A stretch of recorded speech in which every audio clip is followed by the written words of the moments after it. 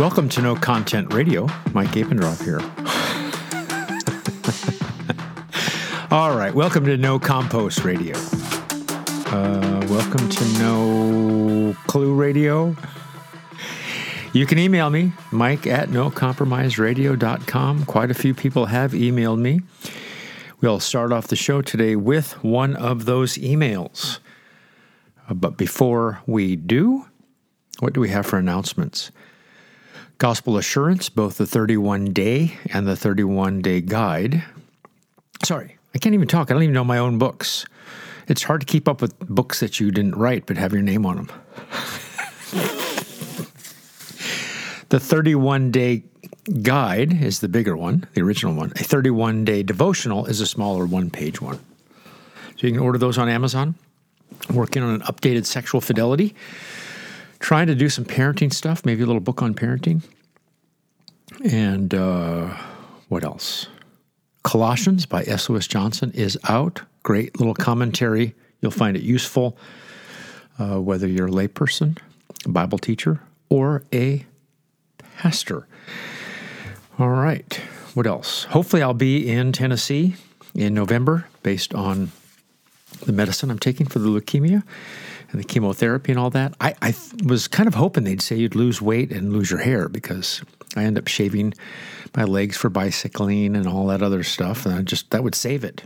Remember the first time I thought about, well, all right, if I'm going to be a cyclist, this is like 15 years ago, I'm going to have to shave my legs. And swimmers shave their bodies because of, they want to glide through the water faster. Bicyclists, like the great guys, they shave their legs because massages that they get. And, of course, the road rash heals faster. Well, I tried Nair the first time, all over my legs. That was 15 years ago, and I haven't tried Nair since, but it burned. It didn't even take care of the hair. It just burned my skin. I don't know what I was thinking. That's probably how I got leukemia. Allegedly. Just a kid. No, I'm just kidding. About the leukemia part. I'm not kidding about the Nair was burning. All right. How do we get on these subjects? Sometimes we just never know how we get on these subjects. But it's the end of the show already. I just sitting here by myself and laugh and just sit and wave, sitting on that sack of seeds. Remember that Jim Stafford song? Here's a letter I received, an email. We have the dearest, sweetest pastor, and we love him. This is not about me. But his preaching is more like a glorified Bible study. From the pulpit, he teaches us how to outline a chapter, how many times a Greek word appears in the New Testament, what Calvin or James Boyce had to say about a passage, etc. He doesn't, quote, bring Christ, end quote. I love all the things he teaches us, but I need to be reminded that I'm forgiven, that Christ loves me, that I will not lose my salvation despite my remaining sin, the way to the cross, etc. What can I say to my pastor, if anything? I would never want to hurt his feelings, as it is apparent that he spends a lot of time preparing his sermons. Thanks for any advice. About cried when I read that, partly because I think that's how I would often teach in the past, partly because I'm sad to hear people have to sit under that. What would you say? How would you respond? More important than what you say or would say, if you're listening today and you're a Christian, do you need to be reminded that you're forgiven? Do you need to be reminded that Jesus loves you? How often do you need to be reminded that you can't lose your salvation in spite of your remaining sin and your struggles with disobedience? How often? How often do you think you need that? Well, that's why I think you need to sit underneath the weekly preaching of the gospel. Ordinary means. Preaching as a means of grace. Weekly preaching of the gospel. We can talk another time about how often we should have communion, but for right now, the preaching of the gospel, you need that, don't you, Christian? Don't you need to be reminded of that? And when I say gospel, of course, if I synthesized it down, the gospel is about Jesus. And of course, when I say Jesus, he's the begotten Son, and he's sent by the unbegotten Father. and the Father and the Son together, from them proceed the Spirit. So when I talk about one member of the Trinity, I'm not excluding the others, because when you think of the one, you think of the three, you think of the three, you think of the one. So that's not a factor. The gospel is about Jesus. Jesus loves Christians with an everlasting love. He loves you. If Jesus loved you when you were an enemy, when you were an unbeliever, do you think he loves you less now? When you're a friend, when you're adopted? Think about it. Jesus needs to be proclaimed to Christians. You need to be reminded of the price paid for your salvation. You need to be reminded that the Spirit of God dwells in you, and you can say no to sin and yes to righteousness. I mean, what are the other options? What are the other sin cleansers that are out there? I think of today's society. Lots of times people think sacrifice gets rid of their sins. And of course, they're kind of right in the one sense. Sacrifice is needed. But I'm talking about sacrifice like you give up something for Lent. Where I live, there's still a big Fish Friday hangover. It's okay to have fish on Friday now if you're Roman Catholic, but people are still going out to eat fish on Friday because they're so used to it. I have a little fish place down the street I like to go to. Two little places, actually. But Fridays are always bad days because they'll just be more crowded because people are there for the Fish Fridays. What else do you have to sacrifice to give up sins? Maybe money. You do good things, benevolent things, philanthropic things. Maybe you give up time. You sacrifice time. I sacrifice time doing something for other people at the homeless shelter or the soup kitchen, and therefore it's fine. Or maybe the ultimate sacrifice, you die and you think you're going to go to heaven, right? How do you get to heaven? Well, you just die. We need a clean slate when it comes to our sins. We need something more than a clean slate. We actually need obedience, clean slate and obedience. I saw a list written by someone, and I kind of changed it a little bit or cut and pasted some. It's like the alphabet of depravity: alienated from God, blind, corrupt, darkened, evil, foolish, going astray. Had to kind of force that one a little bit. Hateful, impenitent. I mean, there's A through I. We could probably keep going. Sin is so awful because it's against a thrice holy God. One God, three persons is sinned against. When the God is sinned against, there is punishment. Wage of sin is death. We need a Savior. And again, we don't just need to be forgiven, but we need to be obedient.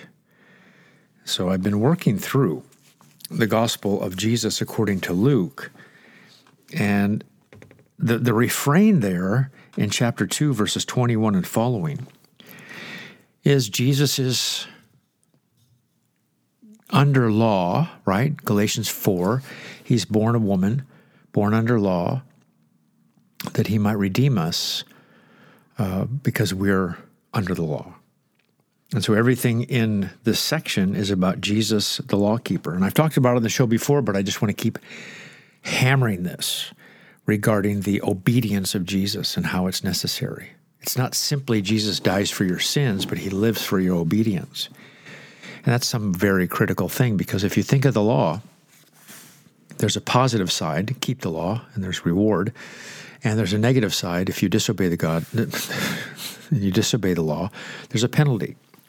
Positive precept and penalty. And that's how you should be thinking of the law. And God told Adam to obey. And of course, his disobedience was covered. But Adam, also still needed to obey. But he was fallen, he couldn't do it. And so we need the last Adam who could obey, where the first Adam didn't. The first Adam disobeys in a garden. The last Adam, Jesus, obeys in the wilderness and on the way to Calvary his entire life. Luke 2:22, law. 2:23, law. Luke 2:24, law. Luke 2:27, law. Luke 2:39, law. There's the word law used there 5 times just in this little section of Luke chapter 2, more than all the other times used in the entire gospel of Jesus according to Luke. And you ought to be thinking to yourself, we better have the perfect Israelite to be the Redeemer. I could put it this way. Would Jewish people think that an uncircumcised person could be the Redeemer, the Messiah, Mashiach? I think the answer would be no. And remember those ceremonies that you see in Luke chapter 2? Even before Jesus is able to mentally be able to figure out, I need to obey the law. Even when he's a child, he is under the law, and God has so ordained that even his parents understand we need to make sure he's circumcised on the 8th day, according to Genesis chapter 17. And at the end of 8 days, he's circumcised. And that's when they call him Jesus. Just like after John the Baptist's circumcision, he gets his name. Same thing here, naming ceremony, circumcision. And he, Jesus, is the perfect Jew. He's the perfect Israelite. Yes, he's the perfect man. Circumcision, of course, for Jesus, was this external rite. He didn't need to have his heart circumcised. Remember, that's what circumcision physically was pointing to, is a need for a spiritual cleansing, an inner cleansing. Of course, that would be happening at salvation. But you have to have the perfect lawkeeper. So God, in his great sovereign plan, we even have parents that make sure that there's nothing going to disqualify our Lord Jesus, because we need him as a perfect lawkeeper. All right, let's push a little bit. Would the Jews accept an uncircumcised Messiah? The answer is, that I just said earlier, it's still true even now, 2 minutes later, no. They would think he is an uncircumcised Philistine. That's what they would think, right? You uncircumcised Philistine. Ever thought of this? Luke is showing you that Jesus is better than Moses. What in the world, you say? Jesus is better than Moses? Really? You belong in a circus, Spock. Right next to the dog-faced boy. Jesus is better than Moses. How? Did you know Moses broke this law as a parent? Right? His own son, he didn't circumcise him until Zipporah flipped out, as it were, and took the flint and cut off her son's foreskin and touched Moses' feet with it and said, "Surely you're a bridegroom of blood to me." That's in Exodus chapter 4. You have the parents of Jesus making sure that he is going to do the right thing. Law fulfilled. Identification with sinners. Surely he has borne our griefs and carried our sorrows, yet we esteemed him stricken, smitten by God and afflicted. But he was pierced for our transgressions. He was crushed for our iniquities. Upon him was the chastisement that brought us peace, and with his wounds we are healed. All we like sheep have gone astray, and we have turned every one to his own way, and the Lord has laid on him the iniquity of us all. Everything is because he's identifying with sinners. He's the last Adam. He's the representative man. Adam was supposed to keep the law, didn't keep it. Jesus comes into the world to keep the law and, of course, bear the curse of lawbreakers for all those who would ever believe. And whether it's the purification ceremony that Mary and Jesus had to go through, whether it is the presentation ceremony in Luke chapter 2, verse 23. Remember, you're going to have a baby. You're going to have a baby, and the baby's a son, and you're not from the tribe of Levi, and you still owe the baby to God. This is language of Passover, where the firstborn was spared, and you give that baby to the Lord in temple worship. But if you want to keep him at home, of course you'd have to keep him at home if he wasn't of the right tribe, then you pay a 5 shekel redemption price to redeem him from temple service. And so Jesus, the Redeemer, was actually redeemed. Not because of sin stuff, just redeemed out of ministry in the temple as a Levite priest because Jesus wasn't a Levite. He was a priest according to Melchizedek, of course, in a different order, see Genesis. But also, he's from the tribe of Judah, the Lion of the tribe of Judah. What's my point? Jesus is under law. Law. He's born under law, and I want you to keep your eye on the ball. When you're looking at Luke and the other gospel accounts, Jesus is the lawkeeper. Adam is the lawbreaker. Jesus is the lawkeeper. Obedience required. Obedience is important to God. The Creator expects His creation to obey. The God who made you expects you to obey. God's laws are to be kept. God's standards are to be lived up to. Obedience is not an option. Mike is so antinomian, isn't he? What a farce. It's a madhouse!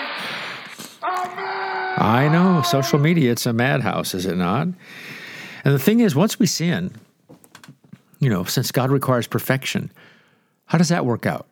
So we're supposed to be perfect. We sin one time. We're less than perfect. We're imperfect. How do you, as one man said, fix imperfection?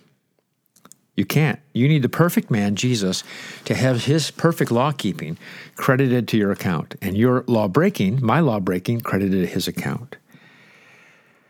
You need a human law keeper, perfectly, entirely, exactly, perpetually. Be as perfect as your heavenly Father's perfect, and you need a federal representative. No wonder this is such an awesome passage, referring back to Psalm 40. Hebrews 10, consequently, when Christ came into the world, he said, what'd you say when you came into the world? When Christ came into the world, he said, sacrifices and offerings you have not desired, but a body you have prepared for me. In burnt offerings and sin offerings you have taken no pleasure. Then I said, behold, I have come to do your will, O God, as it is written of me in the scroll of the book. When he had said, you have neither desired nor taken pleasure in sacrifices and offerings and burnt offerings and sin offerings, these are offered according to the law. Then he added, behold, I have come to do your will. He does away with the first in order to establish the second. And by that will we have been sanctified or set apart through the offering of the body of Jesus Christ once for all. If there would have been total obedience by Adam, no sacrifice needed. That's why when we say to obey is better than sacrifice, right? Our sacrifice is ordained by God. Yes, is the ultimate sacrifice the most wonderful thing, the Lord Jesus? Yes. But if you just think back, there would be no sacrifice needed if somebody would just obey, right? And even the sacrifice of Jesus wasn't for himself because he did obey. It was for others. And Jesus says, behold, I have come. Well, the first Adam didn't work out. Cain didn't work out, Noah didn't work out, David didn't work out, and the list goes on and on and on. Unlike the first Adam, Jesus says, my food is to do the will of him who sent me and to accomplish his work.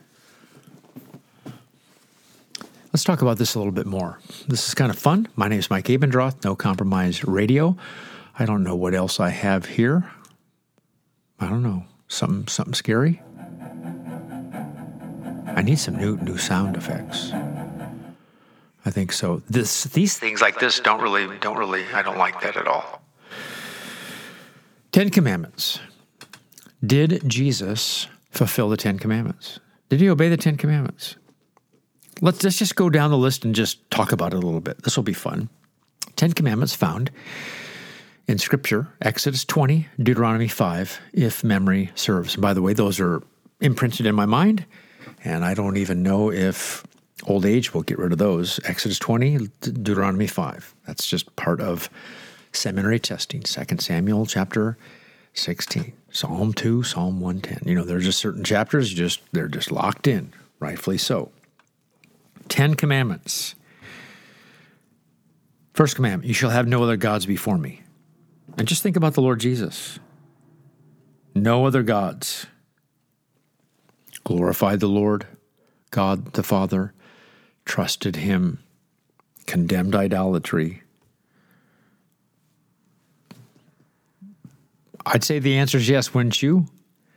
Second commandment, You shall not make for yourself a carved image or any likeness of anything that is in heaven above, or that is in the earth beneath, or that is in the water under the earth. No idols.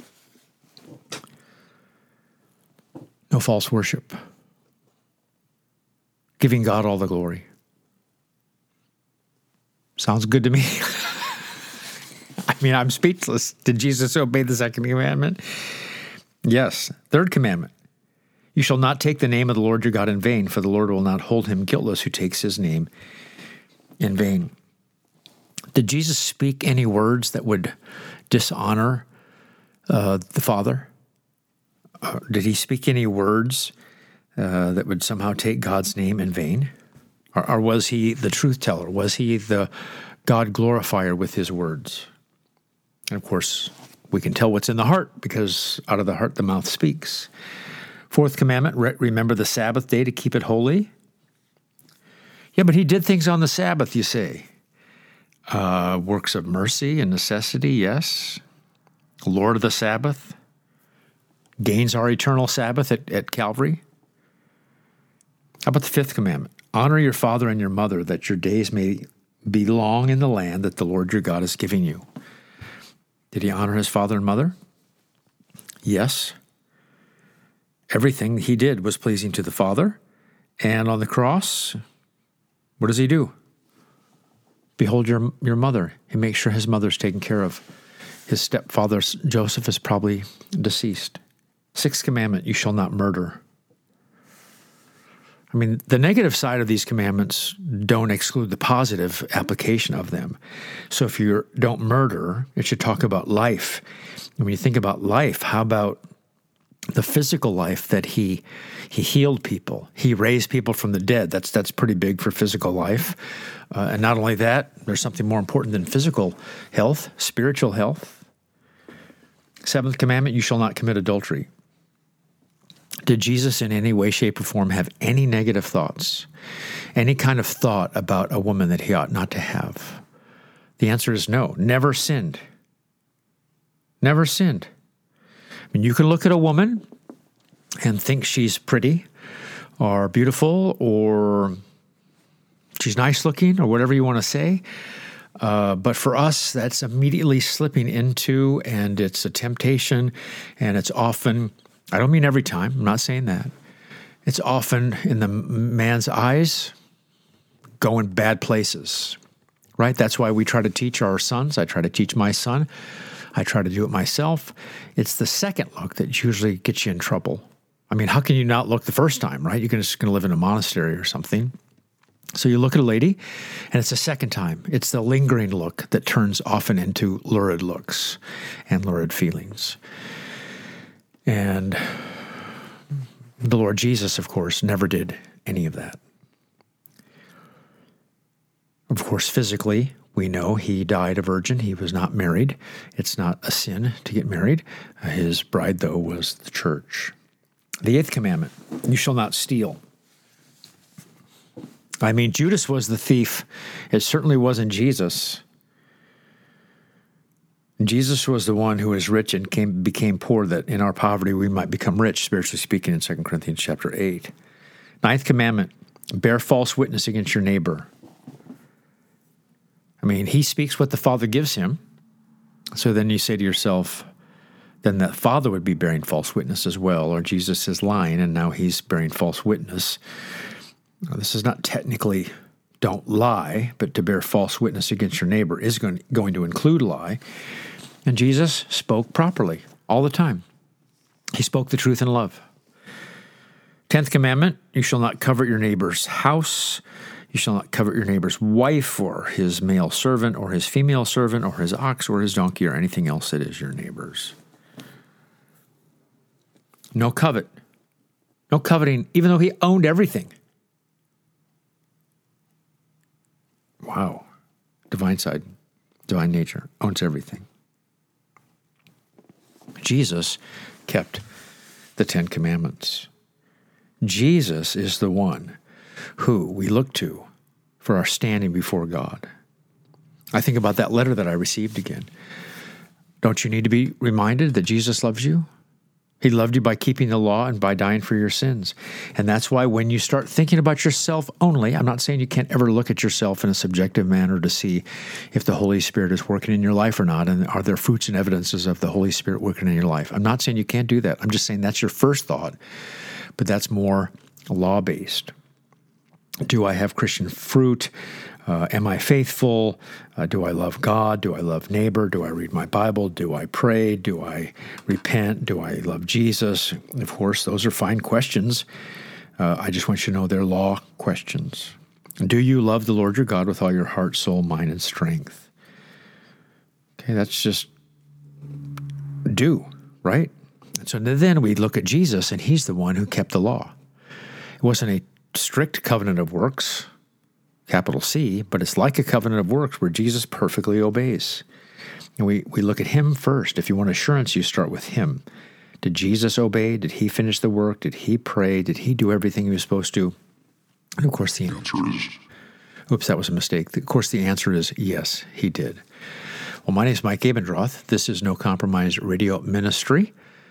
Why am I saying this? Why do I use a demonstrative pronoun when it comes to this? Don't forget, you can email me, mike@nocompromiseradio.com. I'm going to have a few guests on here pretty soon, but right now, no time for guests, coordinating back and forth, everything else. If you think about me, pray for my health. I'd appreciate it. Mike Abendroth, No Compromise Radio Ministry.